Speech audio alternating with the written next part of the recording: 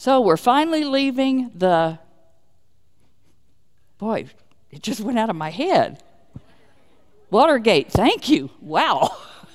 I stayed there a long time. I can't believe it slipped out.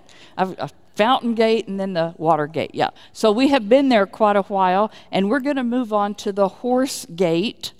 And the Horse Gate is very much involved with spiritual warfare. This is where it truly begins in our life in a way different than when we first became born again at the Sheep Gate. Because spiritual warfare is going to be in our life all the way around. But at the Horse Gate, it is going to ramp up, and it is going to greatly increase. I want to call our attention to the scripture that Paul gives us in Romans 15:4. And he says, everything that was written in the past, everything in the scriptures, was written to teach us, so that through the endurance that's taught in the scriptures and the encouragement they provide, you and I get what?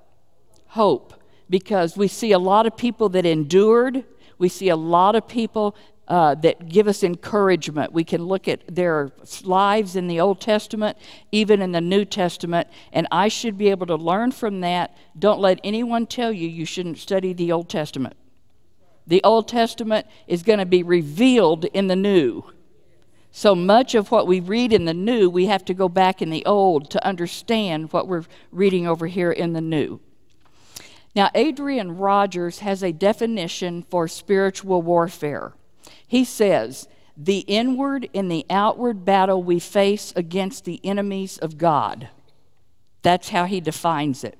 Because you know that once you were born again, do you now have an inward battle?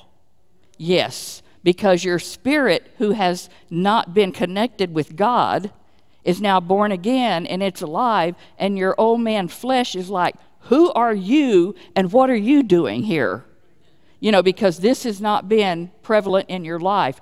All of a sudden it is. And now there's going to be a war within you, and then we're also going to have spiritual warfare, outward enemies. He said these enemies include Satan, his minions, demons, and fallen angels. There's also sin in our life that we're going to have to deal with, which it's defined in the New Testament as the lust of the eyes, the lust of the flesh, and the pride of life. So these are things all of us are going to contend with as we walk out our Christian faith. He goes on to say, once you become a Christian, the battle between your spirit, my internal spirit now, which is now alive to God, and my flesh, that old sinful nature I inherited from Adam, they are going to be at odds all the time. That's they fight all the time. We must learn to utilize the Holy Spirit that will help us conquer all of that. Conquer the flesh, our circumstances, sin in our life. And remember, at the dung gate, we submit totally to the Holy Spirit. We put ourselves on the potter's wheel. And what does he do when we let the Spirit have control of us? He lifts us to the fountain gate. The rivers of living water begin flowing out on us. We're lifted to the... Yes! Wow!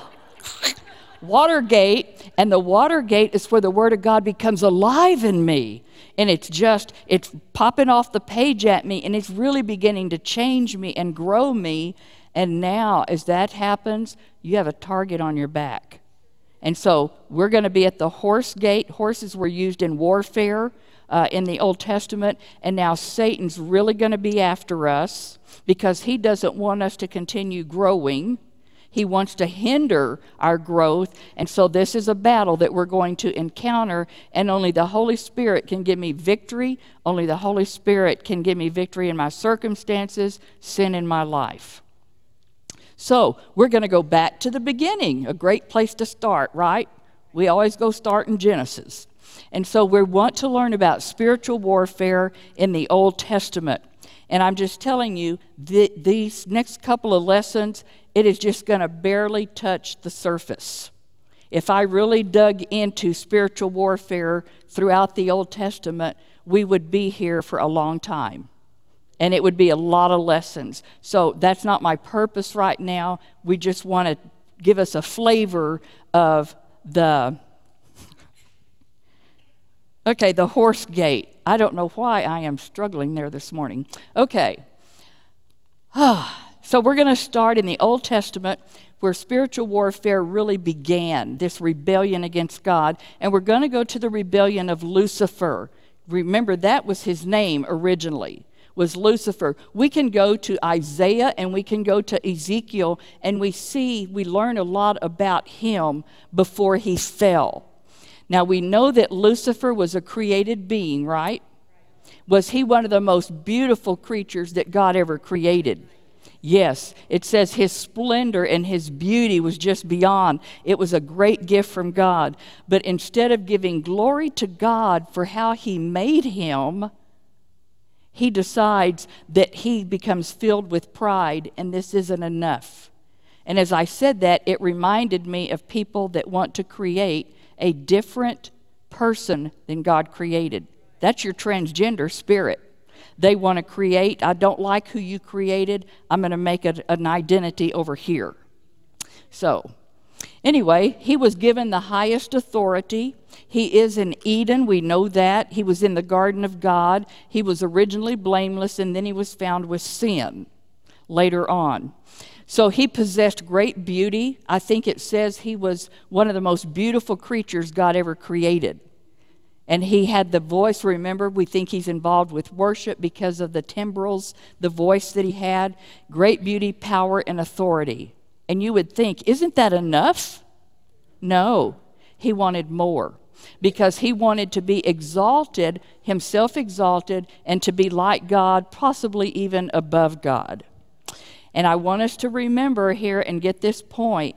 Did he have a free will? He had a free will. And so he fell from a point of perfection. He was blameless through the agency of exercising his free will.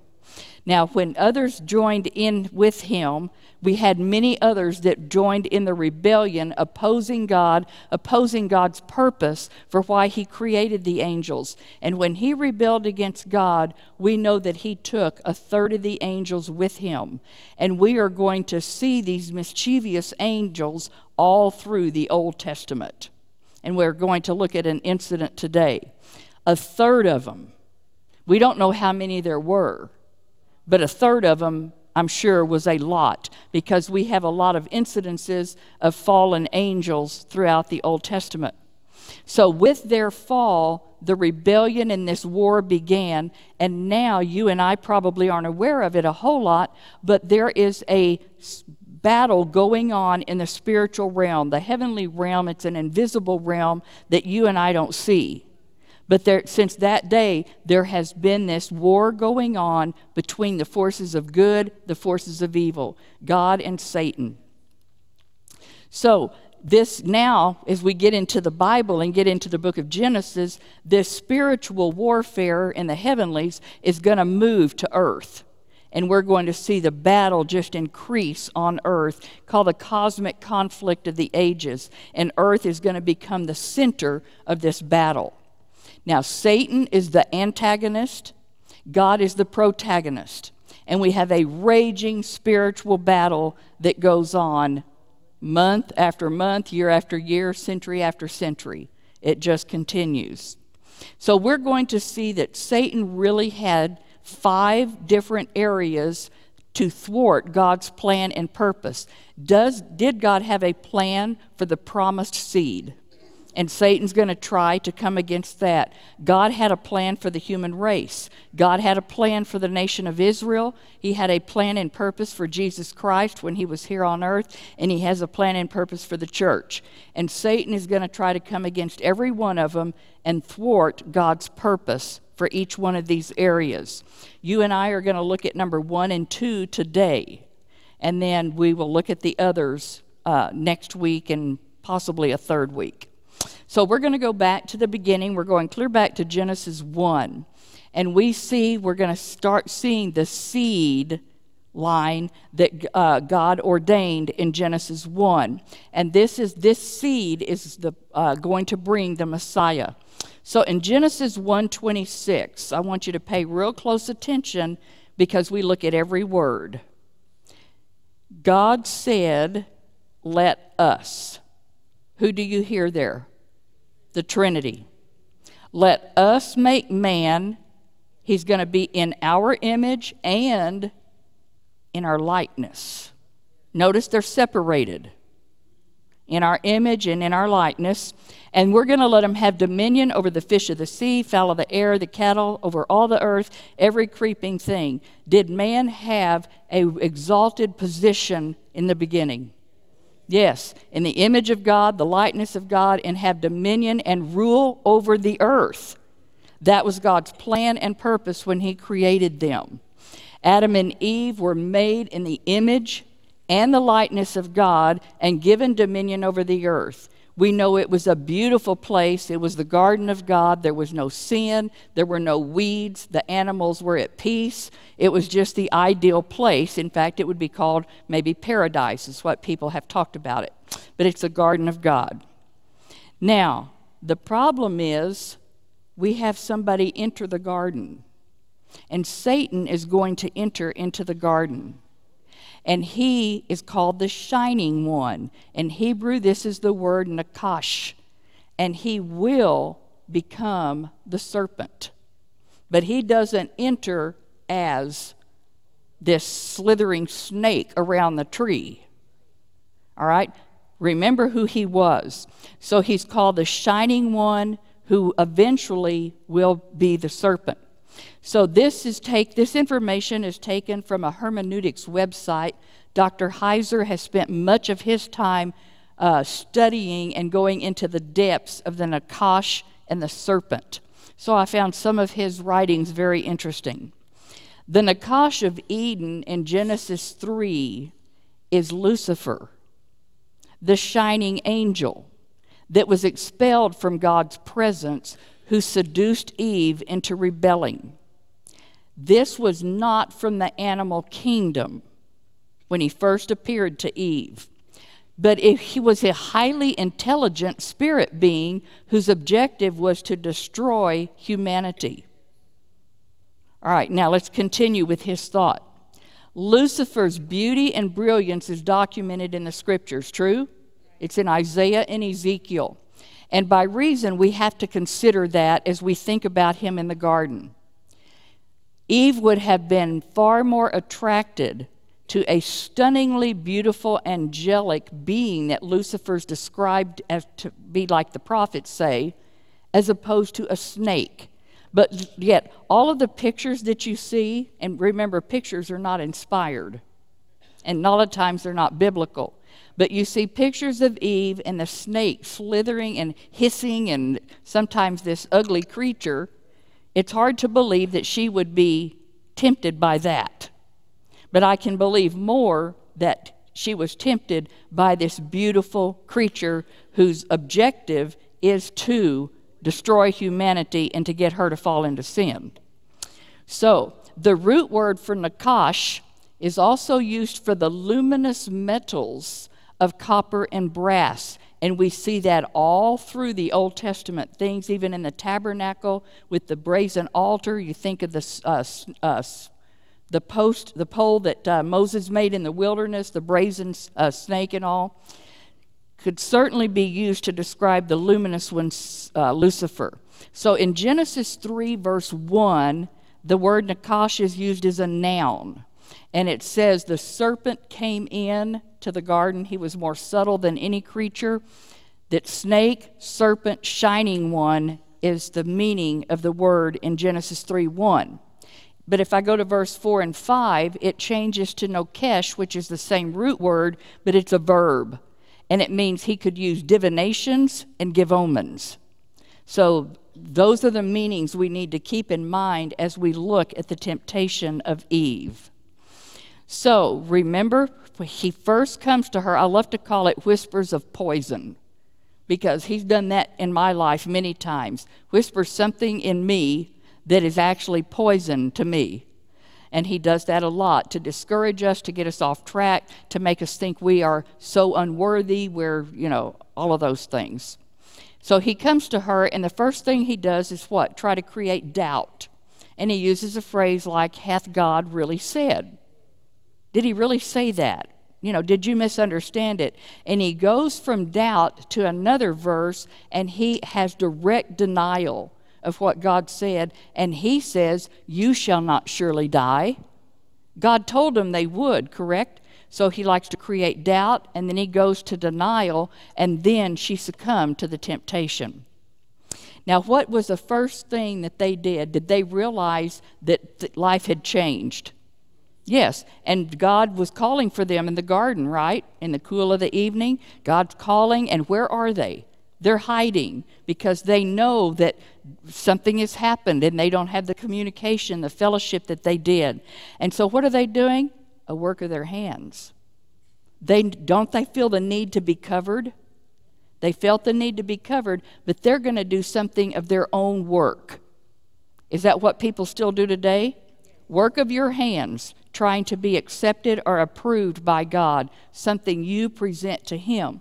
This is the first instance of man-made religion, where we're going to use our hands, our work, and say, is this acceptable? But what did he do? He teaches them right here. He killed some animals and took their blood, and then he also made skins from those animals that had given their lives. He's teaching them right then to be covered. We have to be covered by an animal sacrifice, the lamb, and we'll eventually go to the Lamb of God. Are we covered by his blood right now? If we're born again, we're covered by his blood, his robe of righteousness. So they fall and they rebelled against God, and remember, God drove them out of the garden. Now, what happened to all of their stuff? Made in the image of God, made in the likeness of God, and they had dominion. Well, here's what happened to the dominion. They turned over the rights of dominion to Satan, and he's given authority. How do I know that? I have to go to the New Testament, and I go to Ephesians 2:2. And he says in Ephesians, wherein in time past you walked according to the course of this world, according to who? The prince of the power of the air. He is the spirit that works in the children of disobedience. And we also could go to, I think it's Luke, maybe about chapter 4, where he takes Jesus out in the wilderness and he's going to tempt him. Is it one of the temptations, if you will worship me, I will give you all the kingdoms of the world?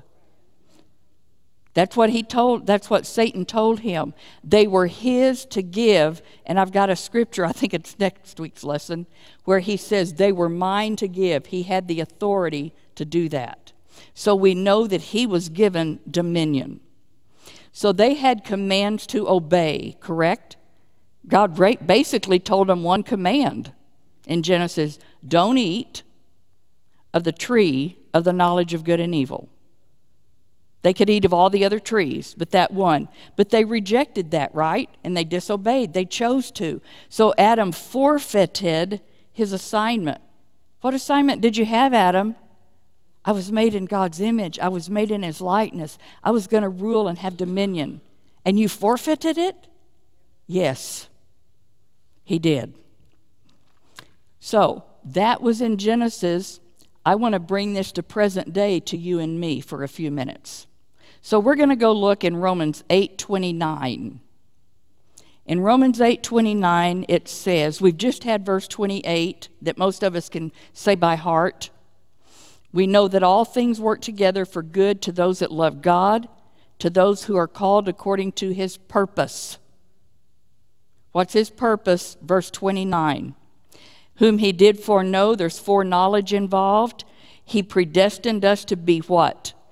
Conformed to the image of his Son. Is that what he wants for you and me as believers? I want every one of you, everyone that's accepted Christ, especially since the day of the church age at Pentecost, the church is to be conformed to the image of Jesus Christ, so that Jesus would be the firstborn, and then there would be many others that would follow. Okay? Are y'all staying with me this morning? Okay. Now, if I go to Revelation 5, I see something else for you and me, because in Revelation 5, the church is in heaven. And in Revelation 5, he says, he's made us unto our God kings and priests, and we are going to reign on the earth. So not only am I to be conformed to the image of Jesus Christ, in the future he wants us to be a king and a priest and reign and rule with Jesus Christ on the earth. That's our inheritance, ladies. Yes. Can I forfeit it? Look at the examples, and we'll have some scriptures here. Romans 8:17, and Satan's going to do everything he can to keep me from getting my inheritance. Everything. That's where spiritual warfare is going to ramp up at the horse gate. Romans 8:17, if we are children, we're an heir, and I'm an heir of God. Are all of us heirs of God? Yes. We're joint heirs with Christ, the Son, if we suffer with him. Now, see, you're going to start seeing the ruling and reigning and being a joint heir with Jesus Christ is going to have a few parameters on it. If we suffer with him. 2 Timothy, Paul is telling Timothy, you need to endure hardness as a soldier. He talks about us being in the Lord's army, and we're to be faithful and good stewards. And he says in verse 12, if we suffer, we shall reign with him. Now see, I want to reign with him. Are we to expect suffering? Yes, and we are to submit to it without whining and asking why. Right? That's right. So, here I have my inheritance. Francine, I want you to be conformed to my image. I want to make you a king and a priest, Revelation 5:10, and I want you to rule and reign with me. And you're thinking, wow, all of that? Can I forfeit it? And I believe the answer is yes. Will God exalt me, though, if I humble myself to him now in this life? Yes, that's why we studied the dung gate and stayed there for weeks. And I go to Philippians 2, and Jesus Christ, is he always our example? Yes, and it says in chapter 2, verse 5, let the mind that was in Jesus be in me. Let his mind, his obedience, what he was willing to do, what the Father told him, he was obedient, let that be in me, no matter what. And it goes on to say in verse 7, he made himself of no reputation, and he was a bondservant to the Father. And then it says he came in the likeness of men, being found in appearance as a man, he humbled himself. That's our dung gate for you and me. He humbled himself, and he became obedient to the point of death, even death on the cross. There's our example. And then what does it say? Wherefore God exalted him highly and given him a name above every name, that at the name of Jesus every knee should bow, of things in heaven, things in earth, things under the earth, and every tongue is going to confess that Jesus Christ is Lord. Do you see the humility of Jesus before his Father? And then God exalted him. He's the example, the same. You and I have to stand on that. Keep that in focus as we live our life. Now in James 4, verse 7, this is some people's favorite verse. I hear them say it. I can resist the devil and he will flee from me. Put in part A. You've got to look at the whole verse. What does it say? Submit myself to God. There we are at the dung gate again. Then I can resist the devil and he will flee from me. Resisting the devil has to be accompanied by submitting to God. And so he says in James 4:10, if I will humble myself now before the Lord, he will exalt me. And he has exaltation ready for us. But we humble ourselves now if we want to be exalted later. So, conform to his image, be a king and a priest, rule and reign with him. And I want you to look at verse 30 now of chapter 8.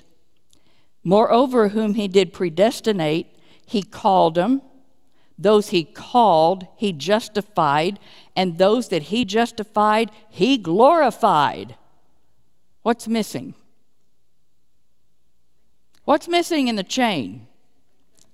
Sanctification. He calls, he justifies, he glorifies, because is all that the work of Jesus Christ? Okay, but sanctification, does it take my cooperation? He cannot sanctify and change to the image of Jesus Christ a hard clay pot that won't get on the potter's wheel. He needs soft, pliable. That is missing in the chain. What's missing? My sanctification. I am justified. Am I promised to have a glorified body? But sanctification is a lifelong process, and that's his desire. He wants to change me, but it's going to take my cooperation. Getting in the Word, keeping my vessel clean, all that we learned at the dung gate. So, are there consequences for disobeying God there in the Garden of Eden? Yes, and that not only leads to the downfall of Adam and Eve, but to their offspring, to all of mankind, to you and me thousands of years later. There's still consequences. Look at Genesis 5. We're only a couple of chapters away from the fall. This is the written account of Adam's line. When God created man, he made man in the likeness of God. He created male and female, and he blessed them. But when they were created, he called them man. But Adam lived 130 years. He had a son, and his son was in whose likeness? Adam's. And in his own image. A lot of people miss that, because now we have that sin nature that was passed on from Adam. We're in the likeness of Adam, and he named this boy Seth. So in Genesis 3:14 and 15, we're going to see that God's going to now declare war on Satan for coming into the garden, tempting Eve. And now we're going to see in Revelation 3, clear through Genesis 12, Satan's effort and plot to destroy the line of the Messiah. Remember, you have to keep in mind there are two seeds going all through the Bible. You have the seed of the woman, you have the seed of the serpent. They're always at war. Always at war. So you and I are going to look at verse 14 first. This is after the fall, and God is pronouncing the judgment and the curse. And the serpent is going to be given a diet of dust. Now, I found this very fascinating. In Genesis 3:14, the Lord said to the serpent, and we know the serpent is Nakash, the shining one, because you've done this, you are cursed above all cattle, above every beast of the field, and now up on your belly you're going to go. It wasn't on the belly till after the curse, till after the fall. And dust you're going to eat all the days of your life. Well, I thought this is fascinating, so I'm going to dig into this a little bit on the curse. A diet of dust. Don't you think that's a pretty serious curse? Yeah. It constitutes the main penalty for denying what God had said, and thereby did he lure the whole human race into sin against the Lord God. And part of his curse is he will eat dust the rest of his life.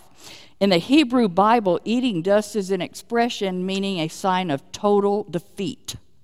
And he is going to have total defeat at the end of the 1,000 years.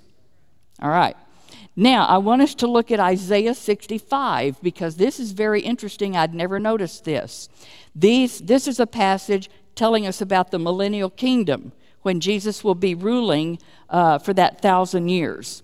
The wolf and the lamb are going to feed together. The lion's going to eat straw, just like the bullock. But look at the serpent. What's he still eating? Dust shall be the serpent's meat. Even in the millennial kingdom, he's still going to be eating dust. They shall not hurt nor destroy in all my holy mountain, says the Lord. So even in the period of peace and victory, Jesus is ruling and reigning in righteousness, and there's no curse on the earth, there's no curse on the animals, except the serpent is still going to eat dust during this time. Their diet will never change, even in this new creation. How many of you knew that before? I didn't either. We all learned something new.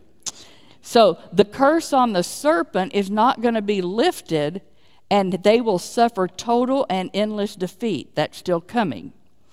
Now, the serpent and its seed will never be restored. They're going to be losers for all of eternity, defeated forever, doomed to eat dust, which the Hebrew Bible interprets as total defeat. That's coming. So, we all know that God formed man from the dust of the ground, true? All right? And a serpent eats humans. Think about it. He devours us. The serpent eats humans, the dust, all the days of its life. So I kept digging into this and I found it really fascinating. If we go to the Greek, the word serpent means an enchanter who can whisper a spell, and he diligently observes us. He's on his belly.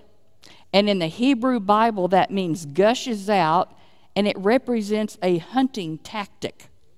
He lies in wait, and when we step into his range, he gets a toehold. I used to say foothold, but somebody said, no, he gets a toehold. When the prey steps into range, he pounces out, he gushes forth, and he grabs it with his incisors or claws. It's a swift surprise swoop. That's who we're describing. The word eat in the Hebrew is to devour, and it means he's swallowing a mouthful. He gulps it entirely and swallows it up. Does he do that to some of our prodigals? Does he do it to humans all the time? Yes. So the serpent, the enchanter, can gush out his venom, his poison, and devour humans until God crushes his head, but his head won't be crushed until the end of the 1,000 years. He devour covers the gamut. Some people, it's little by little, until satiated all the way to gulping down whole. Now, I thought that was really interesting. Okay, are there verses in the New Testament that also refer to this abysmal attitude of the serpent going around devouring humankind? Sure. 1 Peter 5. Be sober and vigilant, because your adversary, the devil, he walks about like a roaring lion, seeking somebody to devour. That means eat up, either little by little or gulp them down, swallow entirely. Devour in Strong's is G2666. I thought, whoa, that's interesting. Okay. And it means swallowing a mouthful of food, gulp it entirely, or swallow up. I repeated a slide. Anyway, we'll go over it again.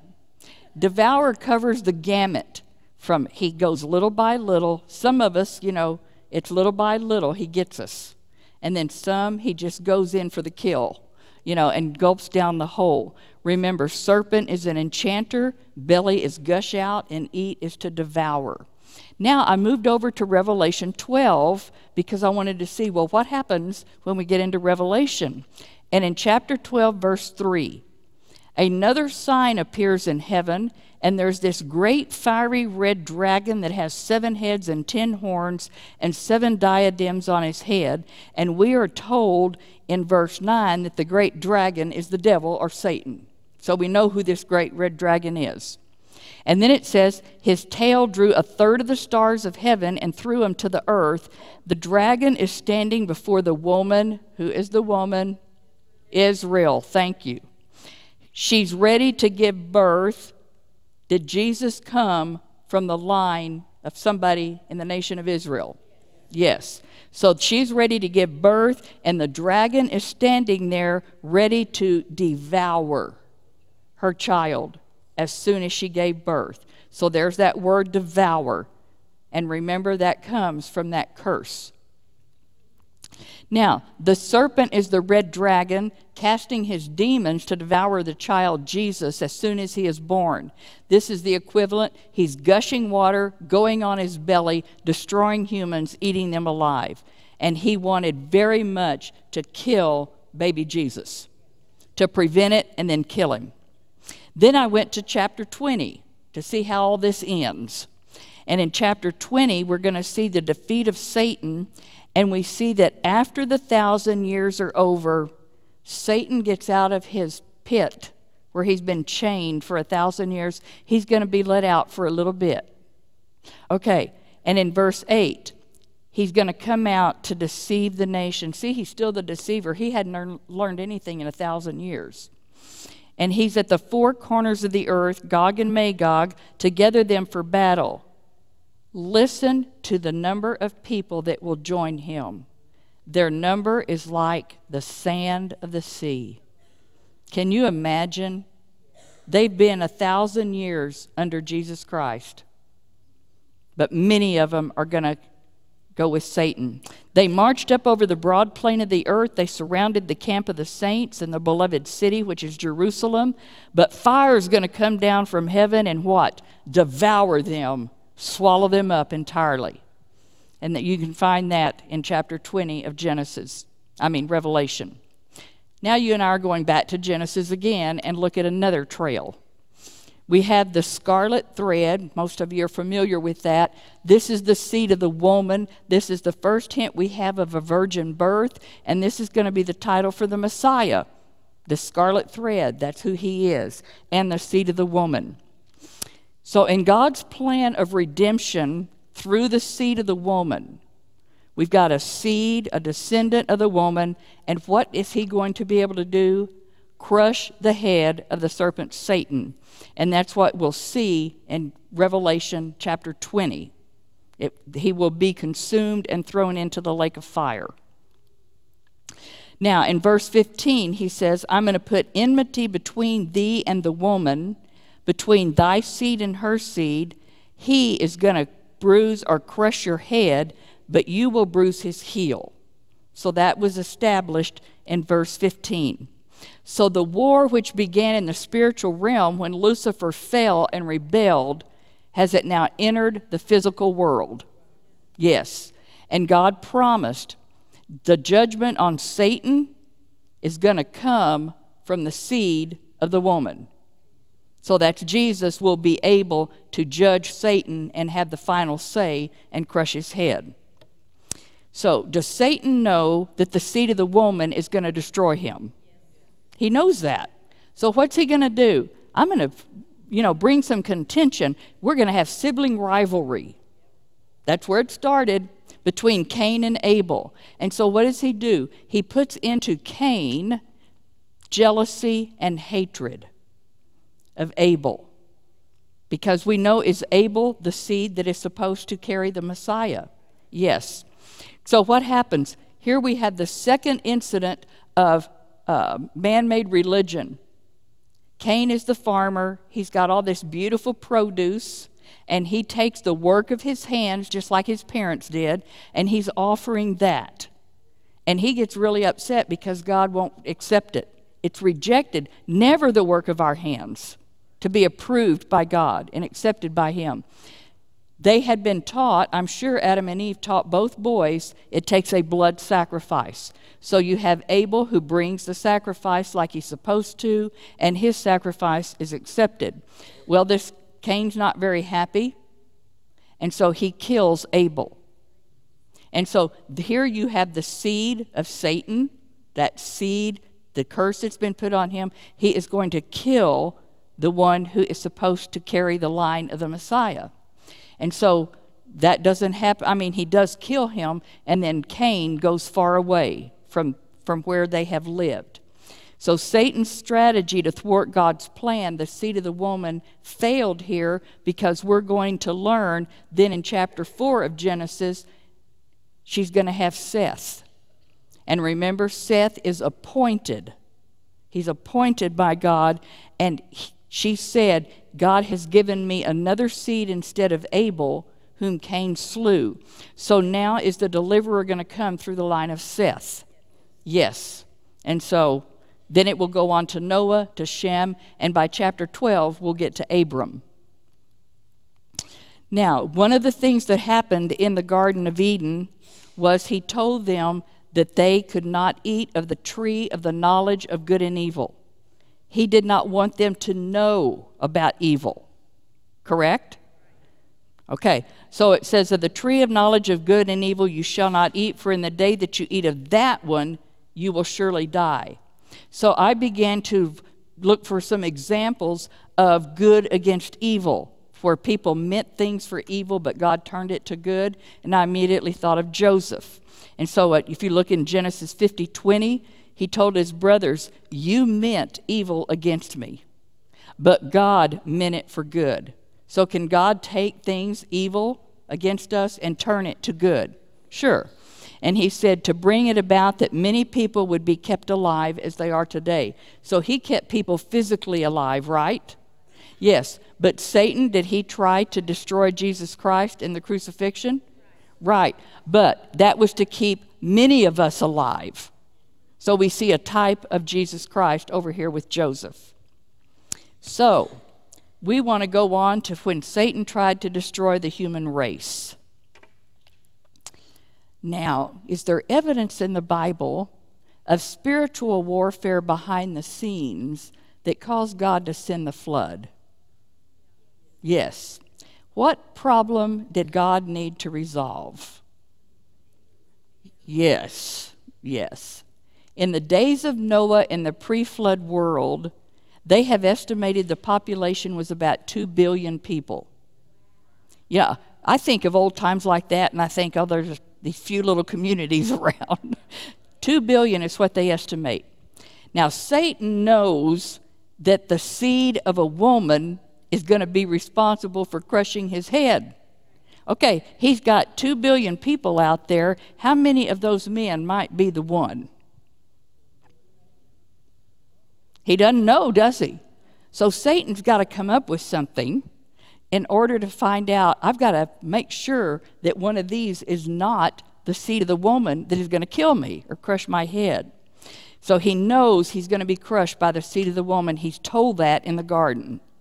So the only viable solution, I've got to infect the entire human race to such a degree that none of them could be appropriate as the means by which God could keep his promise of judgment. Does it have to be a man? The seed of the woman is a man. Okay, so it has to be someone that is in flesh, a man. We know that. So we want to look now at the first attack on the human race. Satan is behind this, and we're going to what we like to call genetic wickedness. And I just want to tell you, when I did genetic wickedness maybe 4 years ago, they discovered it on YouTube and took it off. So if this gets taken off in the future, but I'm not going to talk about modern day. I talked about modern day at that time and had all kinds of examples of what's going on, and they took it off, said I violated something. Okay. Yeah, shame on me. Okay, so we want to talk about this first attack that required the seed of the woman would be human, and our Redeemer also has to be a man, correct? We know that from the book of Ruth. Our Redeemer, our kindred Redeemer, has to be a man. So, it says, what was it like before Noah's flood? It was violent, it was wicked, sounds like today. The midst of this godless civilization, a startling event occurred. And we're going to look at Genesis chapter 6, and I want us to note that there's 2 or 3 verses and it's one sentence, one thought. It came to pass, men are beginning to multiply on the face of the earth, and daughters are being born to them. The sons of God saw daughters of men, they're beautiful, and they took wives for themselves of whomever they chose. The time of this sin is given as before the judgment of the flood. This is what's happening. Now, we're going to dig in a little bit here on what sons of God means in the Old Testament. Sons of God is the term B'nai Elohim, and it means fallen angels in the Old Testament. This is exclusively used in the Old Testament, and it's always fallen angels. I'm going to go to the book of Job to show this. In Job chapter 1, 2, and in chapter 38. The sons of God, B'nai Elohim, are fallen angels. It says in Job chapter 1, there was a day, and what term do you see? Who's coming to present themselves before the Lord God? The sons of God. But who's with them? Satan is among them. And we're going to see all the times in the Old Testament it talks about sons of God. Satan is either there or he is represented by them. So we have these fallen angels. Do we know that he took a third of the angels with him? So in the Hebrew Old Testament that was translated into Greek, that's the Septuagint, this is 300 years before Jesus Christ. In the Septuagint, sons of God was always called the angels of God. Daughters of men, Benoth, Adam, they were daughters of Adam. So you've got daughters of Adam being born, and you have these angels of God that see them and come down and take them as wives. Okay. Now, this is highly venerated by Jewish scholars from the 2nd century BC to the 2nd century AD. They all agree the sons of God in the Old Testament were called angels of God. Everybody with me? Some of you have a puzzled look. Okay, this is the view from all of the early church fathers. Philo of Alexandria, Justin Martyr, Irenaeus, Athenagoras, Tertullian, Lactantius, Ambrose, and Julian.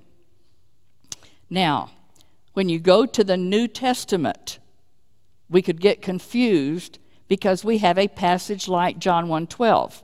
But as many as received him, to them gave he power to become the sons of God, even to them that believe on his name. So when you get to the sons of God in the New Testament, it's always a believer. But in the Old Testament, and you can go to the Septuagint, into the commentaries, it's always the angels.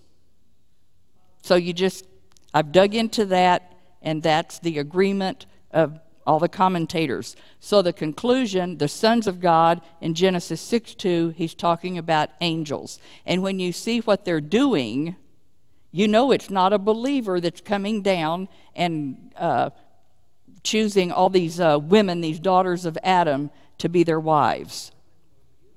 Okay.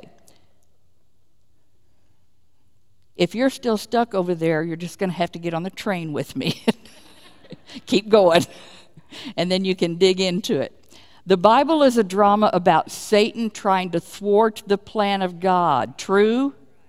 As God revealed his plan more, Satan can now focus his attack because he doesn't know things in the future. He knows only what is revealed as God reveals it. So it seems Satan is seeking to employ some of his fallen angels to corrupt. Who's Satan trying to get after? The seed of the woman, because some seed of the woman, some man, is the one that's going to crush his head. So, in Genesis 6:4, there's giants in those days in the earth. Notice the next phrase. And also after that. So after the flood, this is going to happen again. When the sons of God came into the daughters of men, they bare children to them, and these became mighty men which were of old, men of renown. This is the word giants or Nephilim in the Hebrew. So the intrusion of these angels that are called sons of God, fallen angels, into the human family, now we have this unnatural offspring. So if this continues, are we ever going to have a real flesh and blood man? No, because these are hybrids. The Nephilim were only part human. They created a hybrid, a literal physical being. So the fallen angels of God, the ones that fell with Satan, they are the male parent. They're like the dad, we'll say. And then they get a daughter of Adam. They said, wow. And they want to come together. But their offspring are called the Nephilim. They are a hybrid male. Notice that all of the offspring were males. These hybrid males that we have to get rid of. Okay. Now, Nephilim is derived from the Hebrew word nephal, which means to fall or fallen ones. And they are called the High Gibborim, or the mighty ones, in the Old Testament. So in the Septuagint, it renders this term gigantes, which means they were earth-born. They're earth-born. Giants in the Old Testament. If I go to the book of Enoch, now was Enoch a prophet? We learn that from the book of Jude, and he prophesied the second coming of Jesus Christ. He was a preacher. He walked with God, and God took him, right? So I think we can kind of look at some of his writings and at least consider them. The book of Enoch and other non-biblical writings, they talk about this race of giants and superheroes who were doing great acts of evil. Acts of great evil. This would not come from a believer, a son of God. This comes from a fallen angel. All right. Now, if the Nephilim were half human and half fallen angel, it's going to give great understanding to all these ancient religious views about Babel and about demigods that you see in Greek mythology and all kinds of cultures. They always had these people that were part person and part animal or part something else. And they were considered the superior people in the culture. So, immediately after the mention of the Nephilim in Genesis 6:4, what does God's word say? And God saw the wickedness of man was great. He's just talked about them and about these fallen angels coming with the women, and this is what we're getting. And God saw the wickedness of man was great. Every imagination of the thoughts of his heart was only evil continually. This is the reason for the flood. This is one of the reasons he had to get rid of all of this. So, it goes on to say, it repented the Lord that he made man on the earth, and it grieved him at his heart. I'm sure he is grieving now with what's going on now, how we are destroying our children and what's going on in the labs all over the world. Because they are creating all kinds of things that are not quite human. So in verse 7 through 9, the Lord said, I'm going to destroy man whom I've created from the face of the earth, man and beast, creeping thing and birds of the air, for I'm sorry that I have made them. But Noah found grace, it says, in the eyes of the Lord. Don't ever think that Noah was sinless. That's not what this means. It says Noah was a just man and perfect in his generation. He had an unblemished DNA. He had an unblemished DNA. So God is going to have to preserve them to be able to start the human race again. And said Noah walked with God. He also preached to him for 120 years as they ridiculed him and scoffed at him. So this is Satan's evil plan to pollute the human bloodline in order to prevent the coming of the Messiah. Do I have a man that could be the seed? Is he still a real man, flesh and blood man, and he hasn't been contaminated? That's what he's trying to do, contaminate the race so that the Messiah cannot be born, the seed of the woman. God had promised the Messiah would one day crush the head of the serpent, Satan. The fallen angels in Genesis 6 are attempting possibly to prevent the crushing of the serpent. Is the serpent their leader? Yes. And make it impossible for there to ever be a sinless seed of the woman to be born. So that's what a lot of this is all about. It seems this was part of Satan's strategy to corrupt the line of Adam to prevent the fulfillment of messianic redemption. So the word perfect in his generations in Hebrew is tamim, maybe, without blemish, sound. It's healthful, without spot. So he has an unblemished genealogy. So the fallen angels intermingled with daughters of man, and they contaminated the DNA of man. That's what they're doing in the labs all over the world. And it's going on. If you want to know more about it, if that intrigues you, look up Billy Crone, Crone, and he will tell you a lot about it. He has all kinds of videos and testimony, and he can really give you a lot of information if you find that subject interesting. I find it fascinating. So here is a picture of possibly a fallen angel coming together with a daughter of Adam, the beautiful women. And what happens? They have a hybrid Nephilim. So we have a gene pool problem, correct?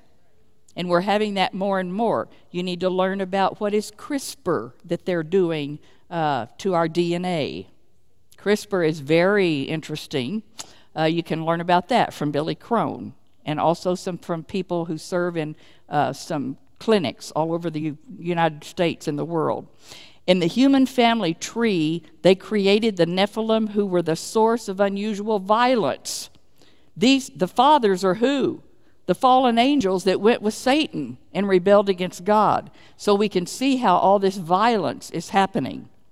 Now, their great size and power likely came from the mixture of demonic fallen angels. You've got a DNA with human genetics. Remember, the word Nephal is the Hebrew for Nephilim, and it was giants, they're fallers, they're rebels, they're apostates. And they usually were of great size. And God says to Noah in verse 12, the end of all flesh. Now you can think about that, and the way it hits me, the end of a person who is truly a person, a flesh and blood person. The end of all flesh has come before me, because the earth is filled with violence through them, and behold, I'm going to destroy them with the earth. So the flood, from God's view, he looked on the earth and it was corrupt. All flesh had corrupted their way on the earth. So we have a corrupted DNA, a lot of corrupted people. And he said the end of all flesh. I believe that's the wickedness of the hybridization of man with fallen angels. If you've heard Elon Musk, I'm sure most of you know who he is. He has said, if you are not willing to be hooked up to a computer so that your brain is controlled by this massive thing, computer, then you will be irrelevant in the future. So all this digital age that's coming, and what are they wanting to do now? And young people especially are going after this, all this digital stuff, because it's so easy, this is so convenient, and they say, we want to upload your consciousness into their cloud. Yeah, you can see the shadows of all of this coming, all of it. Okay. Hopefully they won't find this, that I mentioned this in the middle, and take it off. Okay, and we find in Genesis 5:24, Enoch walked with God, then he was no more because God took him away. We've talked about this. I believe he's a type of the church. Before judgment falls, he took Enoch out. I believe before the tribulation period falls, he's going to take the church out. Hallelujah. Yes, wave that paper. And then Noah and the family were preserved through the judgment by being in the ark. I believe it's a type of the Jewish remnant.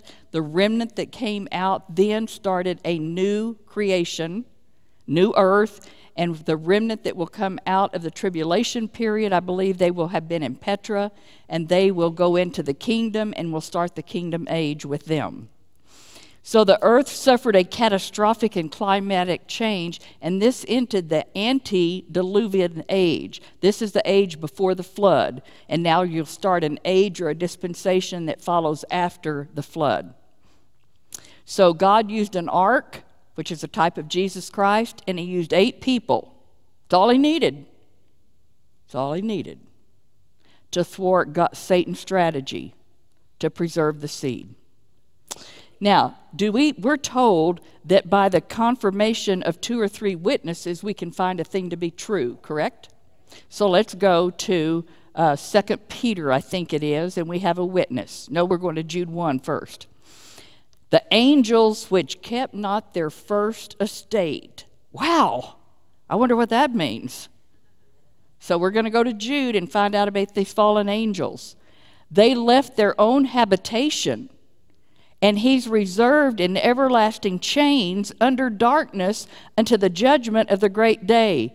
These are the angels that fell, and they left their first estate, and they're being held in chains to the judgment of the great day. Notice it says they kept not their first estate, are angel spirits. Yes, they abandoned their angelic form. So the spirit had some kind of a covering, all right? But they set that aside, and they want to take on a human form, all right, to come to earth. It says they left their own habitation. The word habitation in Greek is oikoterion, and it refers to the body as a dwelling place for your spirit. So when you and I die, we leave this old earthly body, and until we get our glorified body, I believe there's some kind of a covering, some kind of a dwelling place for our spirit and soul. Right? That's what I think. I think we'll see that. Now, he goes on to say the habitation, the oikoterion, is only used 2 times in the whole Bible, this Greek word. One is in Jude 1:6. It's the dwelling place. The angels disrobed from that habitation because they wanted to come down in human form, and they took on human form. All right? The only other place this is used is in 2 Corinthians 5:1 and 2. And it alludes to a heavenly body to which the believer longs to be clothed with. Remember, we long to drop this earthly tent. I think that's what it says. We want to lose our earthly tent, and we want to be clothed with our house which is in heaven. So we want the covering, the habitation for our spirit and soul in heaven, and they wanted to give theirs up and come down here in human form. So the same word is used to describe, only 2 places it's used in the Bible, what the angels want to give up. They want to give up their covering, their habitation for their spirit, to come down here and cohabit with some women. And we want to give our thing down here, our earthly tent, up because we long for our covering in heaven to cover our soul and spirit.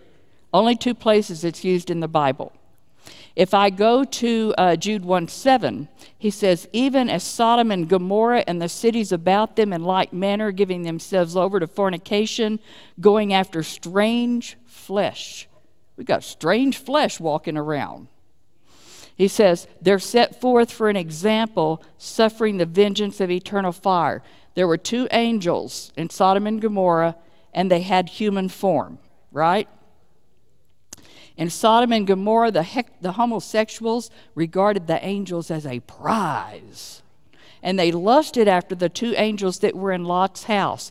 Notice chapter 19, verse 4. Before they had gone to bed, all the men from every part of the city, young and old. How many of the men?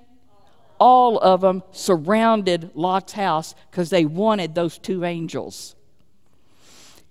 And they called unto Lot and said to him, where are those men that came into thee this night? Bring them out to us because we want to know them. That means they want to have sex with them.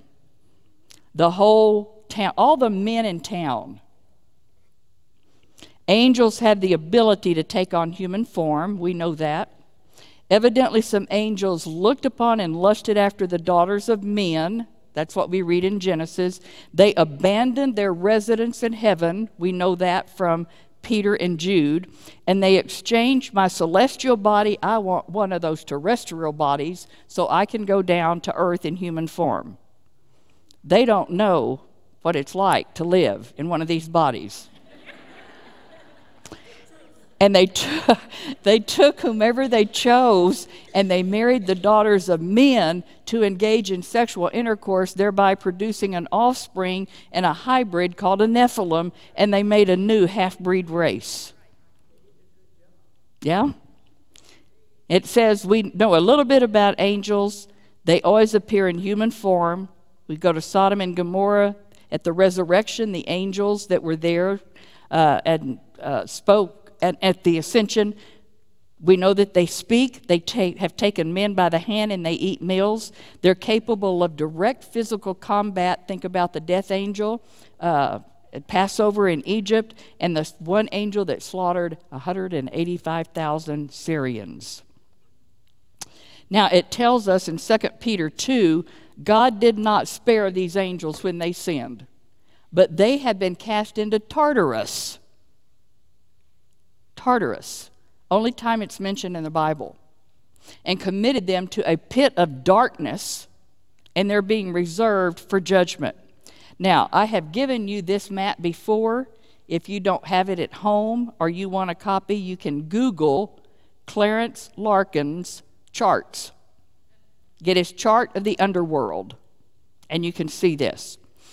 If you will look at this Larkin, Larkin, and he has all kinds of charts, and this is of the underworld. See my green bar going across? Okay, that means the ground we're standing on. That's the earth. All the little colors below it are underground. All right, this is the underworld. Now, if you look at the blue circle over on the far left, this is Tartarus. This is the reserved for the fallen angels that are being reserved for judgment. That's where they are right now. All right, if you look at the yellow circle, kind of in the middle, all right, this is where Satan will be put at the end, during the 1,000-year period. He's there all by himself under lock and key. All right, now, if you go, do you see the black oval in the center, the long oval? Okay, this is the gulf that was between paradise and hell. All right, this is called the abode of the dead. And so the green one on the left is paradise. This is where Abraham and Isaac and Jacob and King David, all the Old Testament saints went to paradise. And it was also called Abraham's bosom. Then the big black oval, that is the gulf that was between. And then the orange over there is what we would call hell or Sheol, and this is the abode of the dead, and that's where all of the unbelievers have been since, I'm assuming, Cain, and every unbeliever since. They're still there.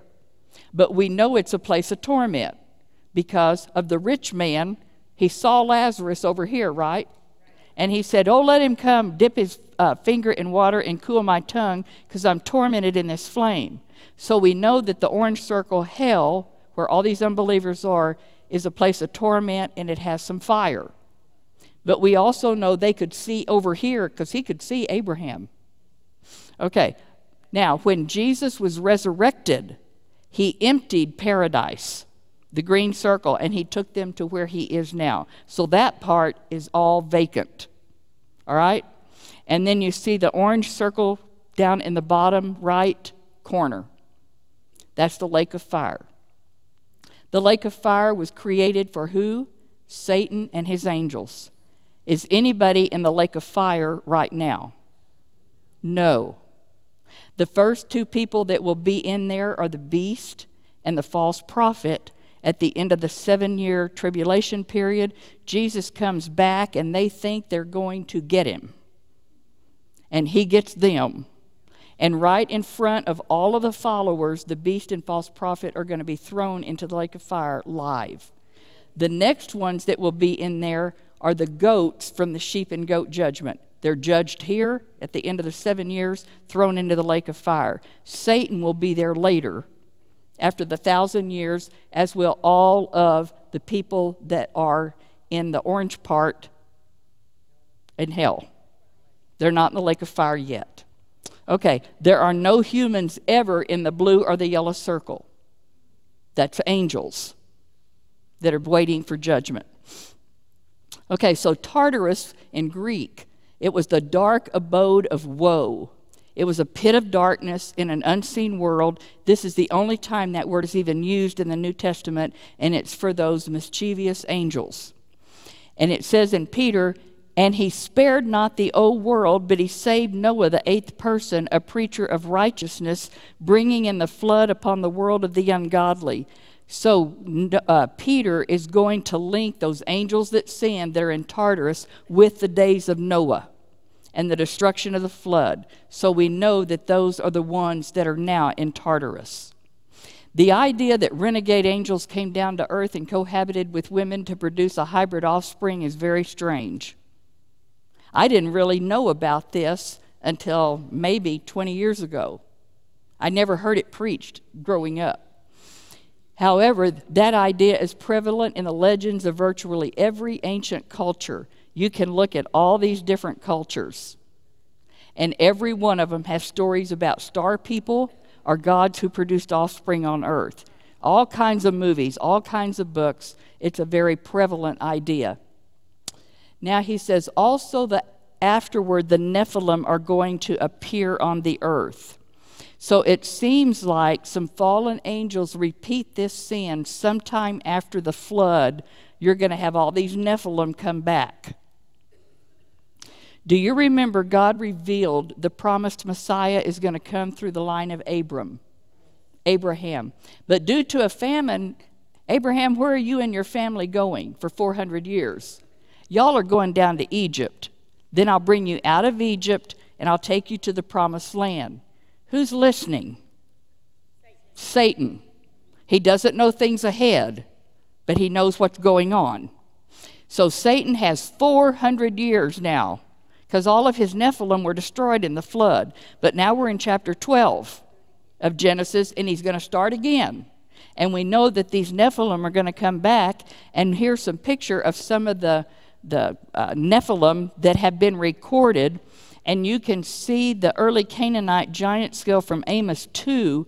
They have one recorded as much as 36 feet tall. And you can see the little 6-foot man down in the corner down there. Yeah, but Goliath and them were probably around 12. So you have all of these tribes, and I've listed them for you. All of these were Nephilim tribes that were found in the promised land when they went to go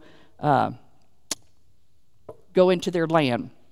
And it says, remember, they brought up an evil report, right? The 10 spies.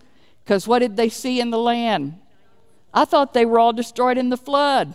Oh, they're back. See, they had 400 years to get all that going again. And now our land, our promised land, is filled with all these giants once again. Peterson Semboatwi says, any report that creates hopelessness, fear, and causes people to doubt the authenticity of the already spoken word of God, it's evil. It is an evil report.